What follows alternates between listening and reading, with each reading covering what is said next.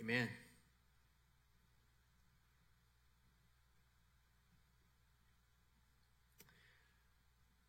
So I read a funny story recently I wanted to share with you. It's a story about this author who he writes about. He also volunteers as an umpire for a softball league, like a rec softball league in his town.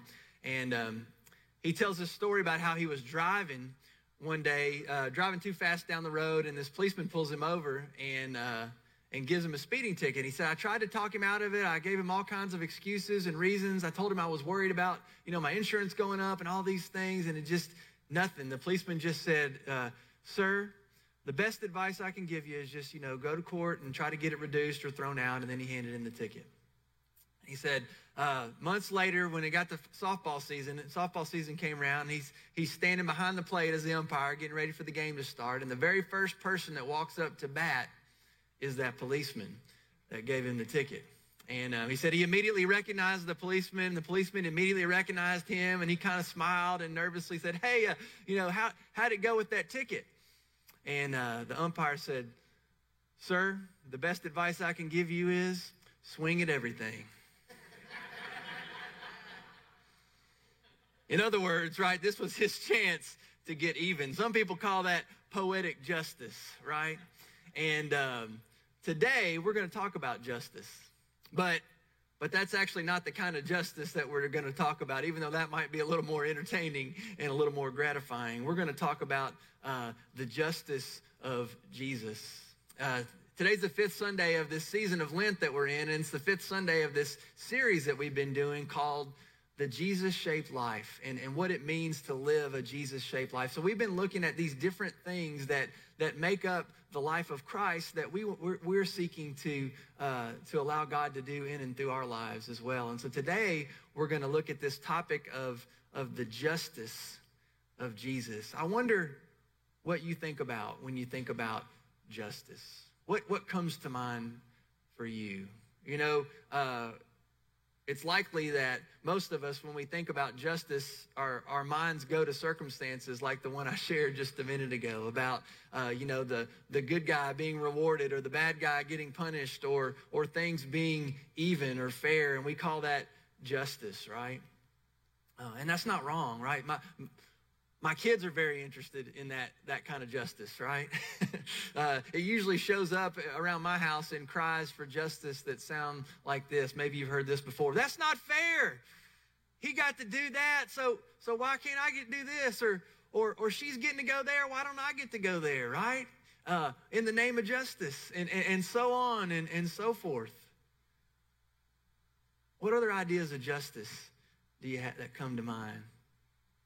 For me, there was a youth minister. I was a youth minister for a number of years, and when I was a youth minister, I used to go to these youth conferences, and there was this youth minister that was pretty famous, and he was always a speaker at conferences, and he would introduce himself, and he would always have this phrase. He said, I am a Christian by the grace of God, but I am a youth minister by the justice of God.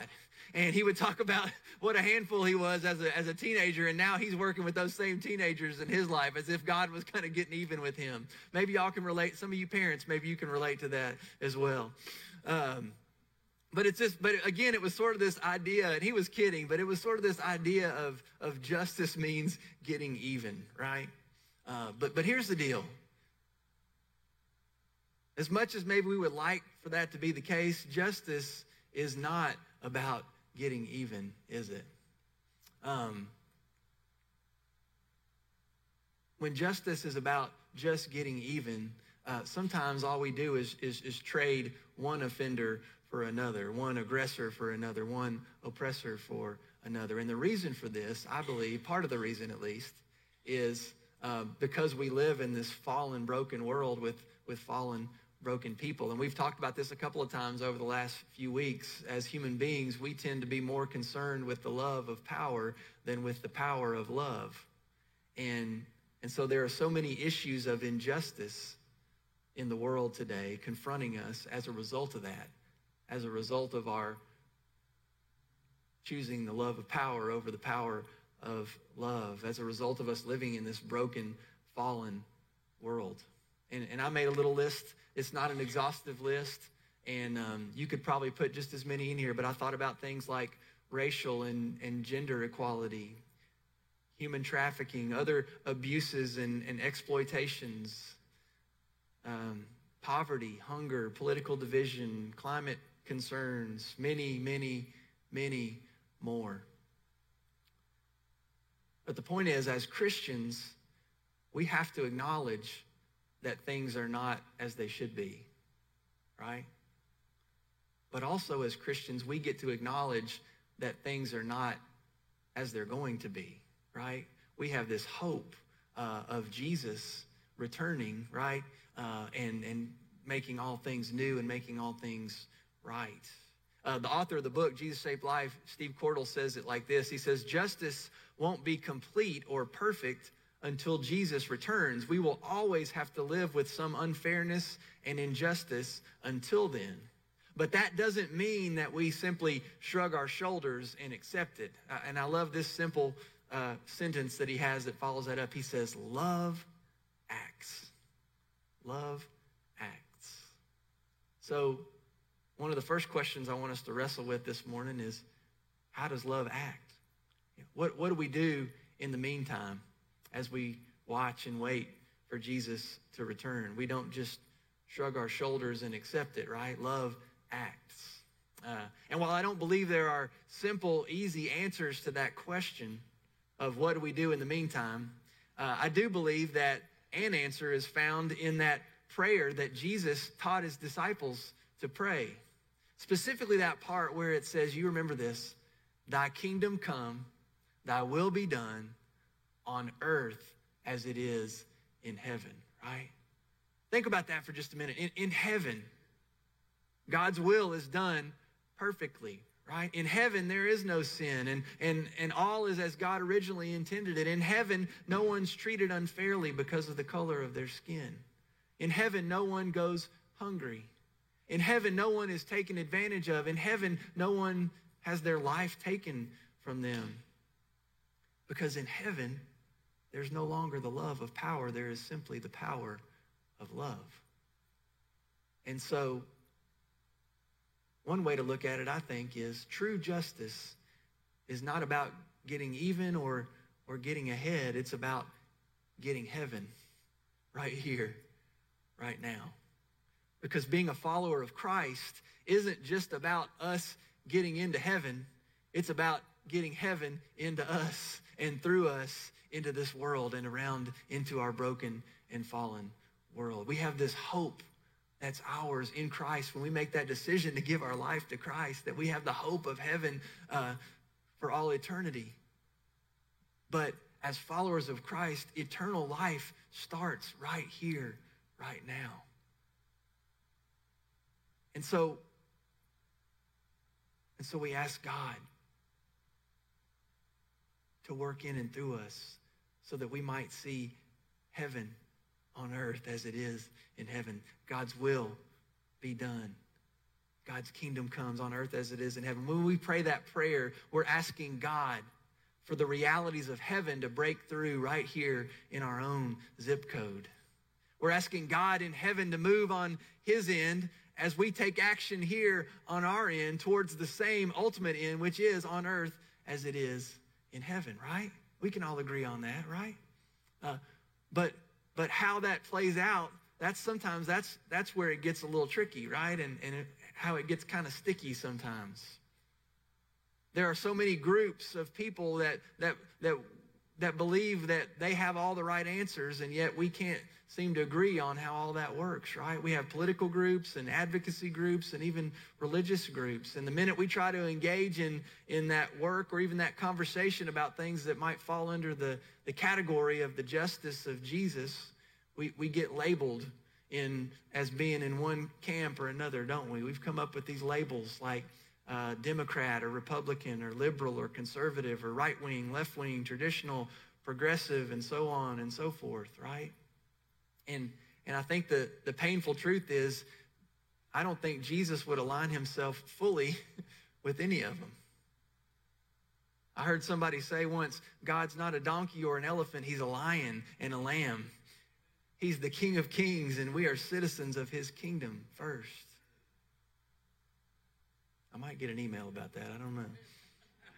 I just heard it, okay? The kingdom of God is where life is what life looks like when God is fully in charge on earth as it is in heaven. And to seek God's kingdom first, as God's word says, that we won't fully form our position on an issue just simply based on a party's platform or an ideological camp, because none of those fully represent the kingdom of God. That's not their purpose. And that brings up another hard question I want to throw out for you today for us to wrestle with. Is my allegiance to Jesus or to something or someone else? If the answer isn't to Christ, to Jesus, then the issue may not be justice. It might be idolatry. See, the definition of idolatry is basically to put anything or anyone above God. And Matthew's gospel shares Jesus' Sermon on the Mount that shows us this way forward. Jesus says, seek first his kingdom and his righteousness, and all these things will be given to you. It doesn't mean that we can't associate ourselves with a certain group. It doesn't mean that those groups don't do good things, right? It just reminds us that our primary focus is God's kingdom and God's righteousness. And it's from that place that we seek to allow God to work in and through us with this idea of justice. The Bible references justice over 2,000 times. It's second only to references about idolatry. And it's so hard to wonder why we as Christians and as a church can't seem to agree on what that actually means. And I think the reason for that, at least in part, is because we've gotten tied up in all these labels that distract us and divide us and blind us to the truth sometimes. The truth that's found in Christ, that he is the way, the truth, and the life. I was having a conversation this morning with some folks, and there weren't easy answers, right? And we kind of at the end said, well, we don't know what the full answer is, but we know that the ultimate answer is Jesus.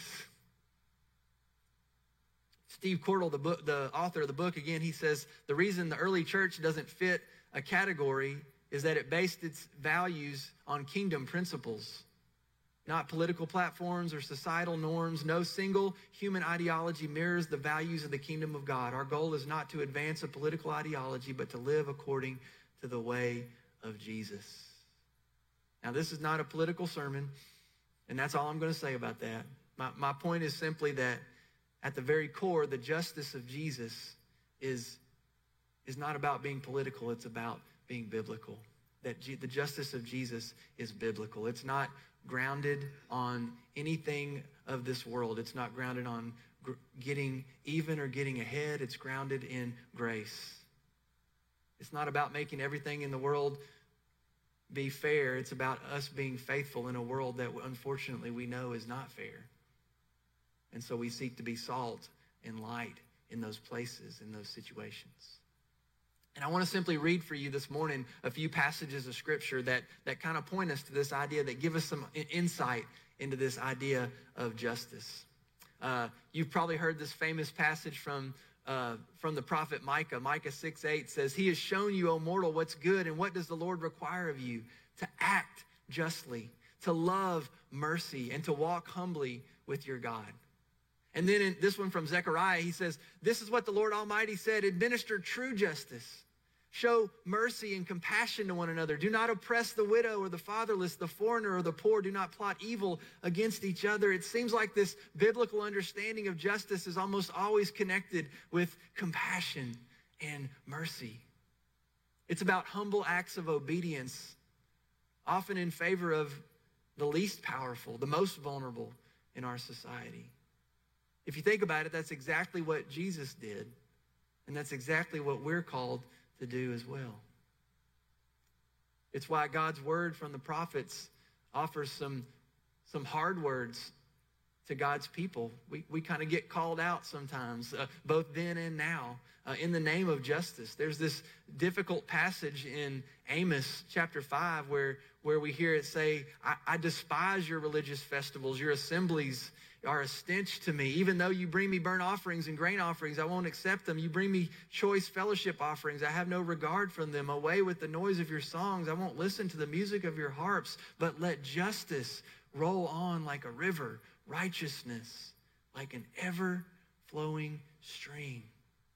And then in Hosea, he says, I desire mercy, not sacrifice, and acknowledgement of God rather than burnt offerings. I think these passages and others like them challenge us to face this truth that our worship is worthless if we're not working for justice in the world. You've heard me say this before. I have a friend that's a pastor, and he sends his congregation out every week, and he says, you got to go. It's time for you to go. Because if what we do in here doesn't make a difference out there, then what we do in here doesn't make a difference. And I think that's true, and I think that's what this passage is reminding us of. It's why God sent Jesus to this broken, fallen world. To bring justice, to bring grace and mercy and love and compassion. Isaiah 43 says, here is my servant whom I uphold, my chosen one in whom I delight. I will put my spirit on him, and he will bring justice to the nations. He will not shout or cry out or raise his voice in the streets. A bruised reed he will not break. A smoldering wick he will not snuff out. In faithfulness he will bring forth justice. He will not falter or be discouraged until he establishes justice on earth. It says, in faithfulness he will bring forth justice. That's why Jesus quoted the prophets when he was questioned by the Pharisees about a justice issue, having dinner with tax collectors and sinners. Matthew 9 says, on hearing this, Jesus said, it's not the healthy who need a doctor, but the sick. But go and learn what this means. I desire mercy, not sacrifice, for I have come not to call the righteous, but sinners. See, we know that justice won't be complete or perfect until Jesus returns, that we'll always have to deal with unfairness and injustice in this broken, fallen world. But that doesn't mean we shrug our shoulders and accept it. Love acts. If you're familiar with the author, Bob Goff, he has a great book titled, Love Does. And Jesus, his life, his death, his resurrection is a constant reminder to us of this truth, that love does. Love acts. Love sent his one and only Son so that all who believe in him will not perish but have everlasting life. 1 John 3 says, dear children, let us love, not with words and speech, but with action and with truth. So we're called to continue to gather together and pray, thy kingdom come, thy will be done on earth as it is in heaven. But then we roll up our sleeves and get to work. Not for the love of power, but for the power of love. Until, as our communion liturgy says, until Christ comes in final victory and we feast at his heavenly banquet. Because it's not about getting even. It's not about getting ahead. It's about getting heaven on earth. So the question still remains, how do we do that? How do we remain faithful in this fallen world? How do we live a Jesus-shaped life in our own lives with regard to justice? The Apostle Paul says the only thing that counts is faith expressing itself in love. And so I think that means that, at least practically speaking, it's a good place to start when we're approaching issues of justice is to ask the question, not necessarily how can I fix this situation, but how can I be faithful in this situation? Or to put it another way, how can I express love in this situation? That's what our friends from Hickson have been doing this weekend. They've been expressing love in our community in the name of Jesus. So what would that look like for us? Maybe in some of those more complicated or sticky situations, issues of justice in our world. Let me give you a couple of examples. For example, maybe when we're dealing with issues of race, we might ask, what is the most loving response that I can have to those of a different race than me, regardless of what the issues are in the headlines? Another example might be that our initial response to the issue of hunger is to acknowledge the hungry in our community as people. And we respond more to the people than the politics of hunger. And we respond to them and not it with love. Or what if we asked this question? What will the resolution of this issue look like in heaven? When we all get to heaven, when we all stand in the presence of Jesus, what will this, whatever this is, what will this look like? And how might we act right now? How might we respond right here, right now on earth as it is in heaven? And you and I both know that the answer, the most loving, faithful response is not always obvious or immediately apparent in every situation. That's why we have to pray, and we have to ask the Holy Spirit to guide us as we seek to follow Jesus and not simply follow the words that we read on social media or we hear on TV, right? That we want to seek first his kingdom and his righteousness, and all those things will be given to us. You know, a lot of times when we think about the justice of Jesus, we think about Jesus overturning the tables in the temple, right? He was responding to the injustice that was happening there.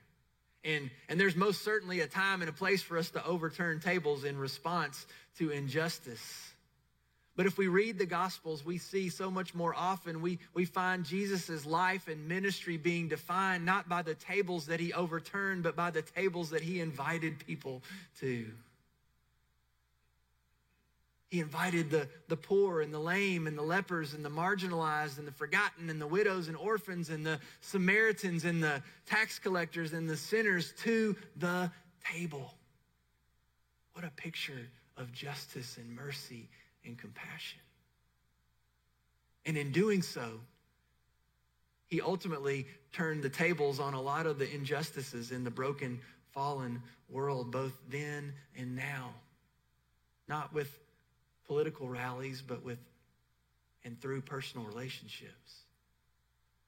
I just invite you to think about that a little bit as we think about justice.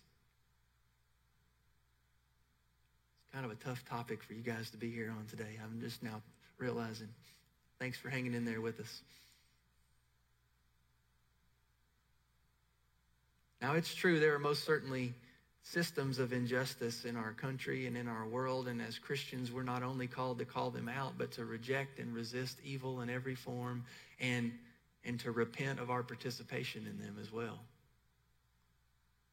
But what if today, right here, right now, Jesus is calling us not just to overturn tables in the name of justice, but to invite people to the table in the name of Jesus? How might those invitations to the table bring justice on earth as it is in heaven? True justice. Not just getting even or getting ahead, but getting heaven right here, right now, in our own zip code. That's what we practice every time we come to the table of Holy Communion. You probably notice that I always like to say, this is not my table, this is not Fellowship's table, this is not a United Methodist table, this is Christ's table. And Christ invites to his table all who love him and who seek to be in peace with God and with one another. As one preacher I heard say, the ground is level at the foot of the cross, right? And so we all come as sinners in need of grace. And God most graciously and generously provides us with that. So as we come to the table of Holy Communion today, I want to invite you to ask yourself this question. Who might God be calling me to invite to the table? One of my favorite quotes, one of my favorite authors, Max Lucado, says, God loves you just the way you are, but he refuses to leave you that way because he wants you to become just like Jesus. That's the name of the book, Just Like Jesus. That's in a nutshell what the Jesus-shaped life is all about. It's about us becoming more and more like Jesus until one day we become just like Jesus. But one of the things that was on my heart this week is that part of becoming just like Jesus is becoming just like Jesus is just. Does that make sense? See what I did there? It's becoming just like Jesus is just. So my final question I want to leave you with today is this. How are you going to be just like Jesus? How are you going to act justly this week? How are you going to love mercy this week? How are you going to walk humbly with God this week? How are you going to live in such a way that you're becoming more just like Jesus? I think we have to acknowledge that we can't do that on our own, right? We have to ask God to do that in and through us. So we're going to begin our time of prayer. We're going to begin our time of coming to the table today, the table of Holy Communion, with a time of prayer. We're going to begin with what we've been calling our Jesus-shaped life prayer. It's going to be on the screen. And then we're going to close with the Lord's Prayer. It's going to be on the screen as well. But I want to invite you to start there with me today as we begin by praying for this together. So will you pray with me? Search me, God, and know my heart. Test me and know my anxious thoughts. See if there is any offensive way in me, and lead me in the way everlasting. God, we come to you today acknowledging that we have fallen short of your glory, that we all come as sinners in need of grace, but we also come as recipients of your holy love. We know that your grace meets us right where we are and never leaves us there. And so we thank you for that, God. We thank you that you have created us in your image and that your grace goes before us. It is your grace that saves us, and it is your grace that makes us more and more like Jesus every day as we put our faith and trust and hope in him. And so we come today, God, confessing our sin and acknowledging those places where we've fallen short of your glory, where we've not done your will, where we've broken your law, where we've failed to be an obedient church, and we've not loved our neighbor, and we've not heard the cry of the needy. God, we come asking forgiveness. But we come with confidence, Lord. We approach your throne of grace because we know already that we will receive mercy in the name of Jesus. God, we thank you that in the name of Jesus, we are forgiven. That God, that you demonstrated your love to us in that while we were still sinners, Christ died for us. That proves your love for us, God, and we thank you for that. In Jesus' name, amen. We are so thankful for that demonstration of love, that on the night that Jesus gave himself up for us, he broke bread and he gave thanks to God, and he gave it to his disciples, and he says, take this and eat it. This is my body that's broken for you. Do this in remembrance of me. And he took a cup and he gave thanks to God, and he gave it to his disciples, and he said, drink from this, all of you. This is my blood of the new covenant poured out for you and for many for the forgiveness of sins. As often as you do this, do it in remembrance of me, as a demonstration of my love for you. And so, God, we pray that you would pour out your Holy Spirit on these gifts of bread and juice, that you would make them be for us the body and blood of our Lord and Savior, Jesus Christ, so that we might be for the world the body of Christ, redeemed by his blood.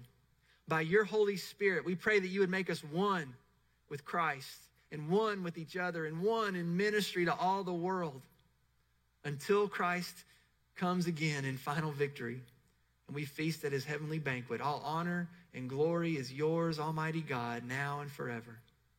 Amen. I want to invite you to take your communion cup. If you didn't get one, I'm sure our ushers can get you one. If you want to raise a hand, we'll make sure you got them. I think everybody's got one. But as you receive this gift this morning, I just want you to simply hear these words. As you take the bread, that you would hear these words. This is the body of Christ, broken in love for you. And then as you drink the juice, that you would hear these words. This is the blood of Christ shed in love for you.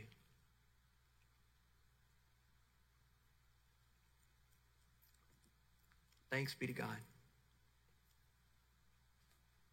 We're going to sing one more song together. The band's going to lead us, and as they do, the altars are going to be open. If you'd like to pray, you're more than welcome to come pray. If you want somebody to pray with you, I would be honored to pray with you. If you just want to pray in your seats, if you just want to sit there and listen to the words or lift up your voice in praise, whatever that looks like, I just want to encourage you for these last few minutes that you would just allow God to speak to your heart and that you would respond in whatever way you feel called. Would you stand as we sing?